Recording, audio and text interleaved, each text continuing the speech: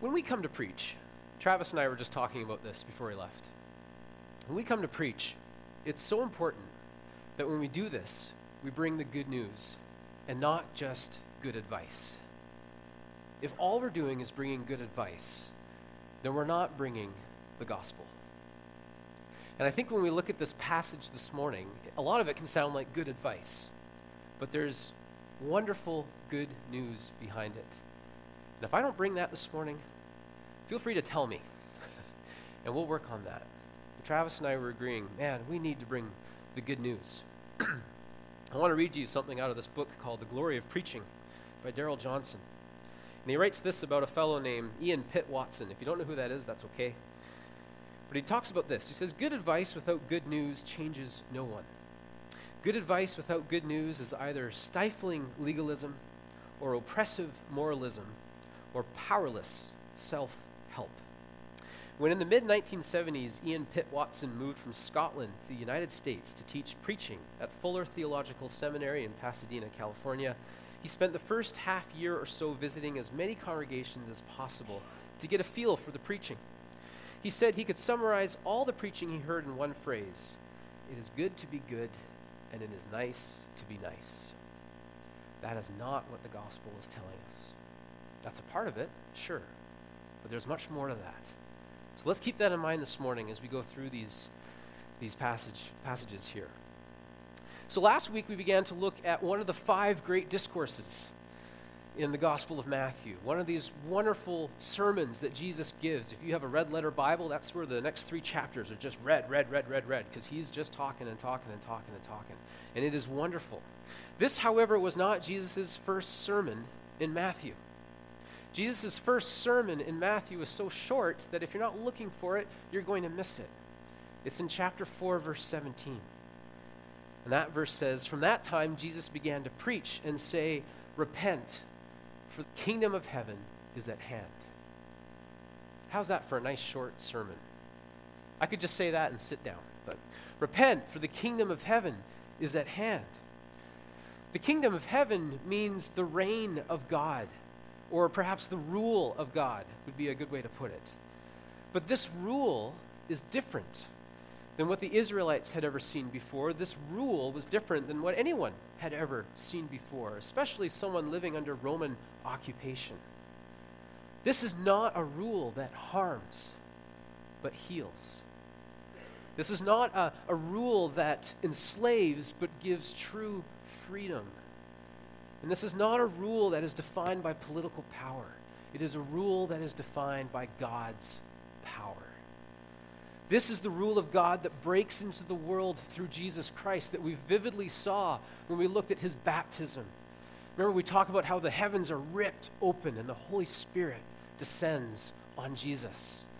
This is the rule of God that's vividly shown when Jesus goes into the desert and he binds the devil and he strips him of any authority over us. This is the kingdom of heaven, folks. This is the rule of God at hand, and it is awesome.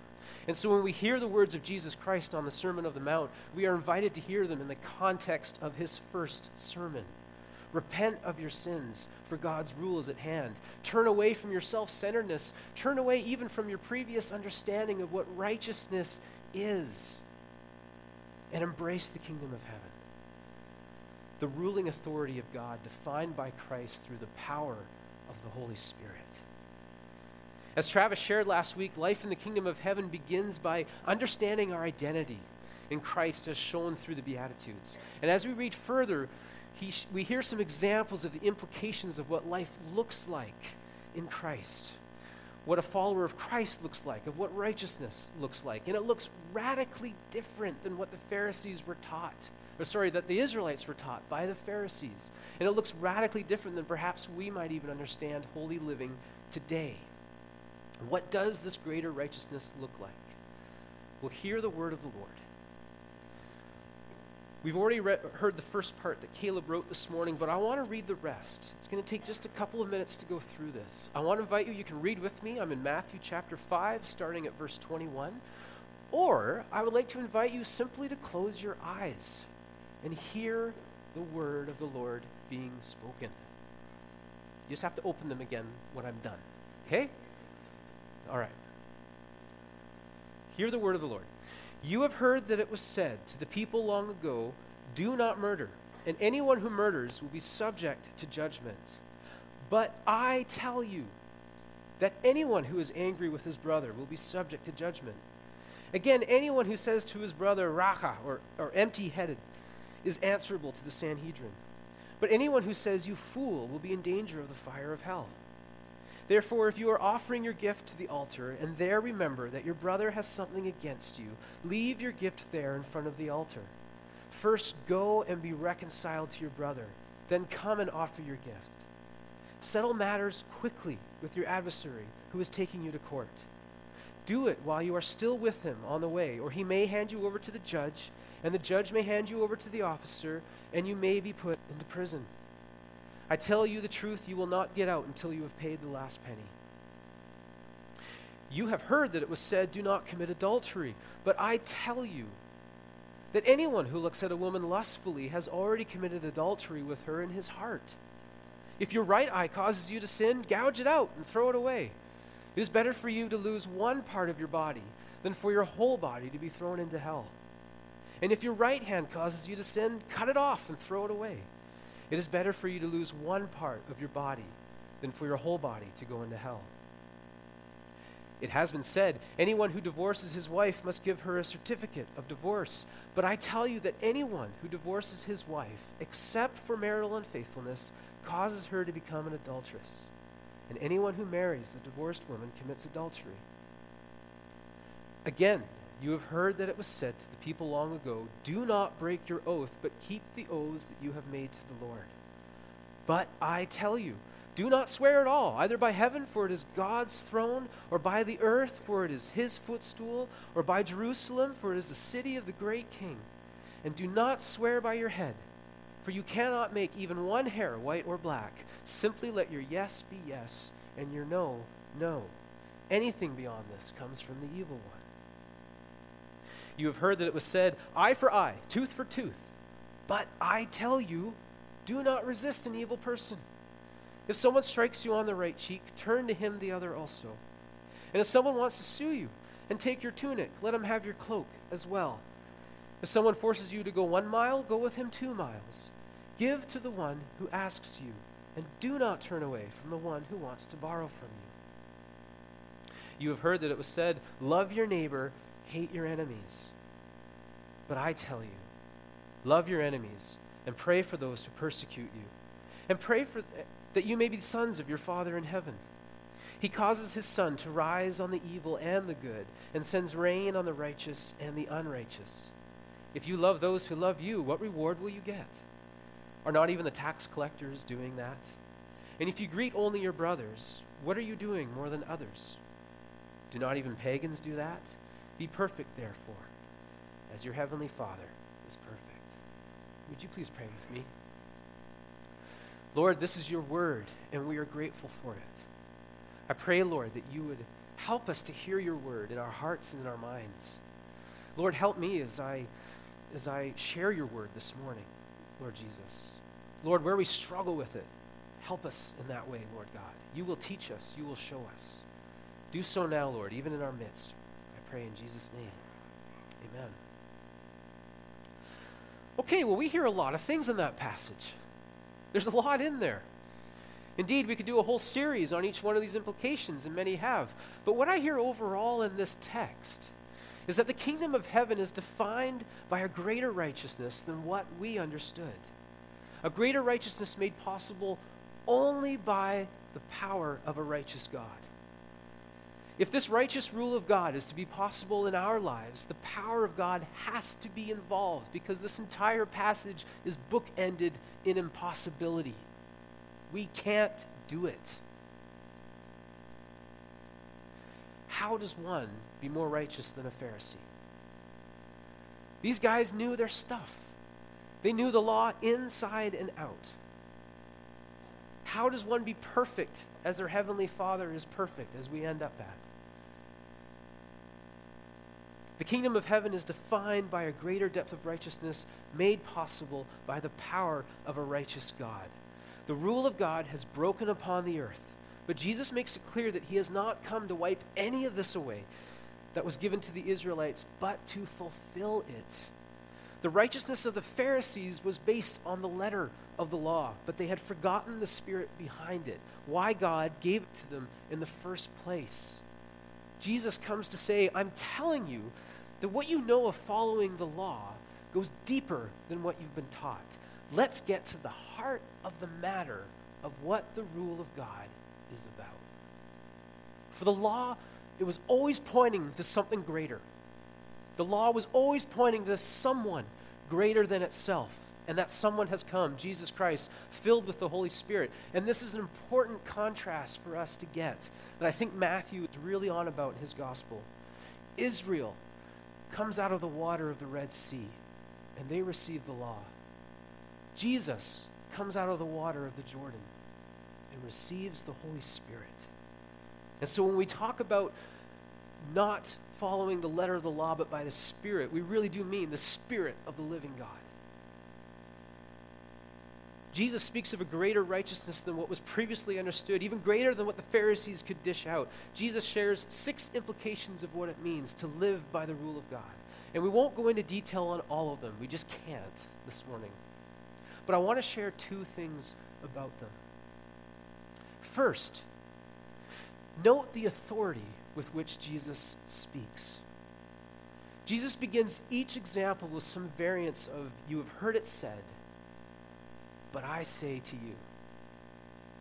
Or maybe in our translations it says, truly, I say to you. Whenever we hear those words, but I say to you, listen. That's what Matthew is saying. Listen up. Because what comes next is of utmost importance. Lean in to catch every single word, for it signals that what is coming is important. Over 50 times in Matthew's gospel, we hear Jesus speak these words, I say to you. That signal his authority. You have heard that it was said to the people long ago, you shall not murder, and anyone who murders will be subject to judgment. But I tell you what? What, Jesus? What are you saying? What's coming? I tell you that anyone who is angry with a brother or a sister will be subject to judgment. That's much deeper than just do not murder. There's much more involved with that. With authority, Jesus gets to the heart of the matter of what that's about. With authority, Jesus speaks of a greater righteousness. You have heard that it was said, you shall not commit adultery, but I tell you, listen, I tell you, what is Jesus on about? What's he going to say? That anyone who looks at a woman lustfully has already committed adultery with her in his heart. Well, that certainly goes deeper than just do not commit adultery. With authority, Jesus gets to the heart of the matter. With authority, Jesus speaks of a greater righteousness. And it's no wonder at the end of the sermon, Matthew comments that when Jesus had finished these words, the crowds were amazed at his teaching. For he was teaching them as one having authority, not just as one of the scribes. Friends, this is the authority that we live by. This is the kingdom of heaven. This is the reign of God at work in our lives. And as such, we need to take Jesus' words seriously. Getting to the heart of the matter of living by the rule of God is letting Jesus' words get to the heart of this matter. That's your tweet-worthy moment right there. Getting to the heart of the matter of living by the rule of God is letting Jesus' words get to the heart of this matter, of you and I. Each example that Jesus shares speaks to the incredible sanctity of what it means to be in relationship with God and what it means to be in relationship with each other. It's not something that we can dare to take lightly. Take Jesus' words on adultery. How I treat the woman that I pass each day speaks not only to how I value them, but it speaks to how I value my wife. It speaks to ultimately how I value God. These are all people made in his image, and in light of this, deserve the honor and respect that he does. You are all people made in the image of God, and as such, you deserve the honor and respect that the Lord does. What does it say then when we purposefully let the eye linger? When we let the mind wander? No wonder Jesus uses such hyperbole to describe the pains we should take. Why he uses such exaggeration to say, keep yourself from letting lust find any ground in your hearts. It is exaggeration, by the way. Please don't start cutting things off, okay? We know that, I know, but it's important to hear sometimes because it feels that way. If that was the case, there'd be an elbow speaking to you right now. That's probably about it. We must heed the authority behind Jesus' words. Take Jesus' words on loving our neighbor. We are at, I believe, a poignant moment right now where loving our neighbor is going to take on such importance. We really need to hear Jesus' words on this one. It's easy to love someone that we like. If we have a neighbor that we like, it's easy to love them. It's a lot harder when someone hurts us or when someone hurts someone that we love. That's more difficult, isn't it? We crave for our enemies, whatever that might look like, to see the error of their actions, but usually it's for the wrong reasons. We say we want justice. I think often what we want is judgment on them. Jesus commands us to pray for them. Wow. Jesus says with authority, yes, value your enemies as you value your own. Loving your own is no different from those who love their own, but the rule of God in our lives goes deeper than that. It has to. There is a greater righteousness at work here, and it's wrapped up in God's authority. We need that authority in our lives. But how do we do this? How do we live by such righteousness? Well, if you're wondering that, that brings us to my second point about what Jesus is speaking about. If you're having difficulty following this, if you read this and you think there's just no way, I have wonderful news for you, and it's in verse 48. If you're having trouble heeding God's authoritative word, have no fear. Simply be perfect as your heavenly Father is perfect. Isn't that great news? That's all you have to do. Simply be perfect as your heavenly Father is perfect. Oh, that's great. Can you imagine if you came to me and you said, Daniel, I'm having trouble with my relationship.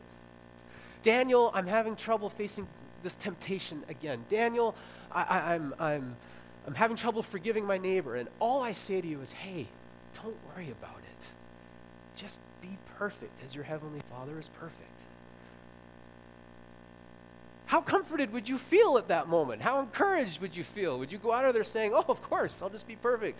Okay, point made. What is Jesus on about in verse 48? What is going on? Most translations write this verse as a command, which it is. The NIV and the NRSV, be perfect, therefore, as your heavenly Father is perfect. The King James Version, of course, is a little more poetic. Be ye therefore perfect, even as your Father which is in heaven is perfect. English Standard Version is really helpful. You therefore must be perfect, as your heavenly Father is perfect. Whew. Is anybody sweating yet? This is why it's kind of neat sometimes to read the Bible in different translations. Some of them pick up on different things. The NASB, the New American Standard Version, is different. It says, therefore, you are to be perfect as your heavenly Father is perfect. Why does it say that? Now, I want you to bear with me here. I don't know Greek. I've never studied it. It's on my to-do list. I would love to. I understand the danger here of getting into something like this when you don't know Greek.